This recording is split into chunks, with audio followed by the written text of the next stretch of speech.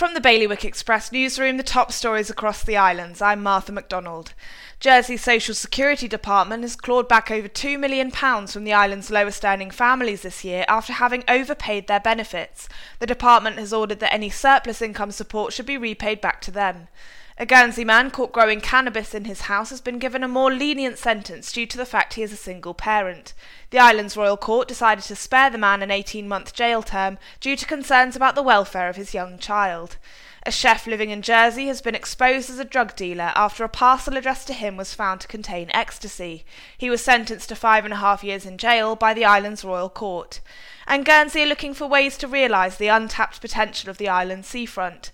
A new programme and steering group has been set up to find ways to improve and develop the area in the island's capital. For these stories in full or to get the headlines straight to your inbox, head to bailiwickexpress.com.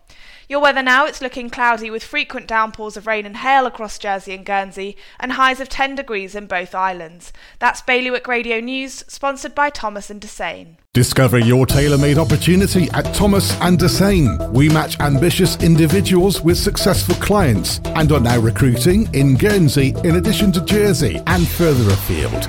Discuss your goals with Eleanor Locke at Thomas & Desane. For an efficient, experienced and personal approach, visit thomasdesane.com.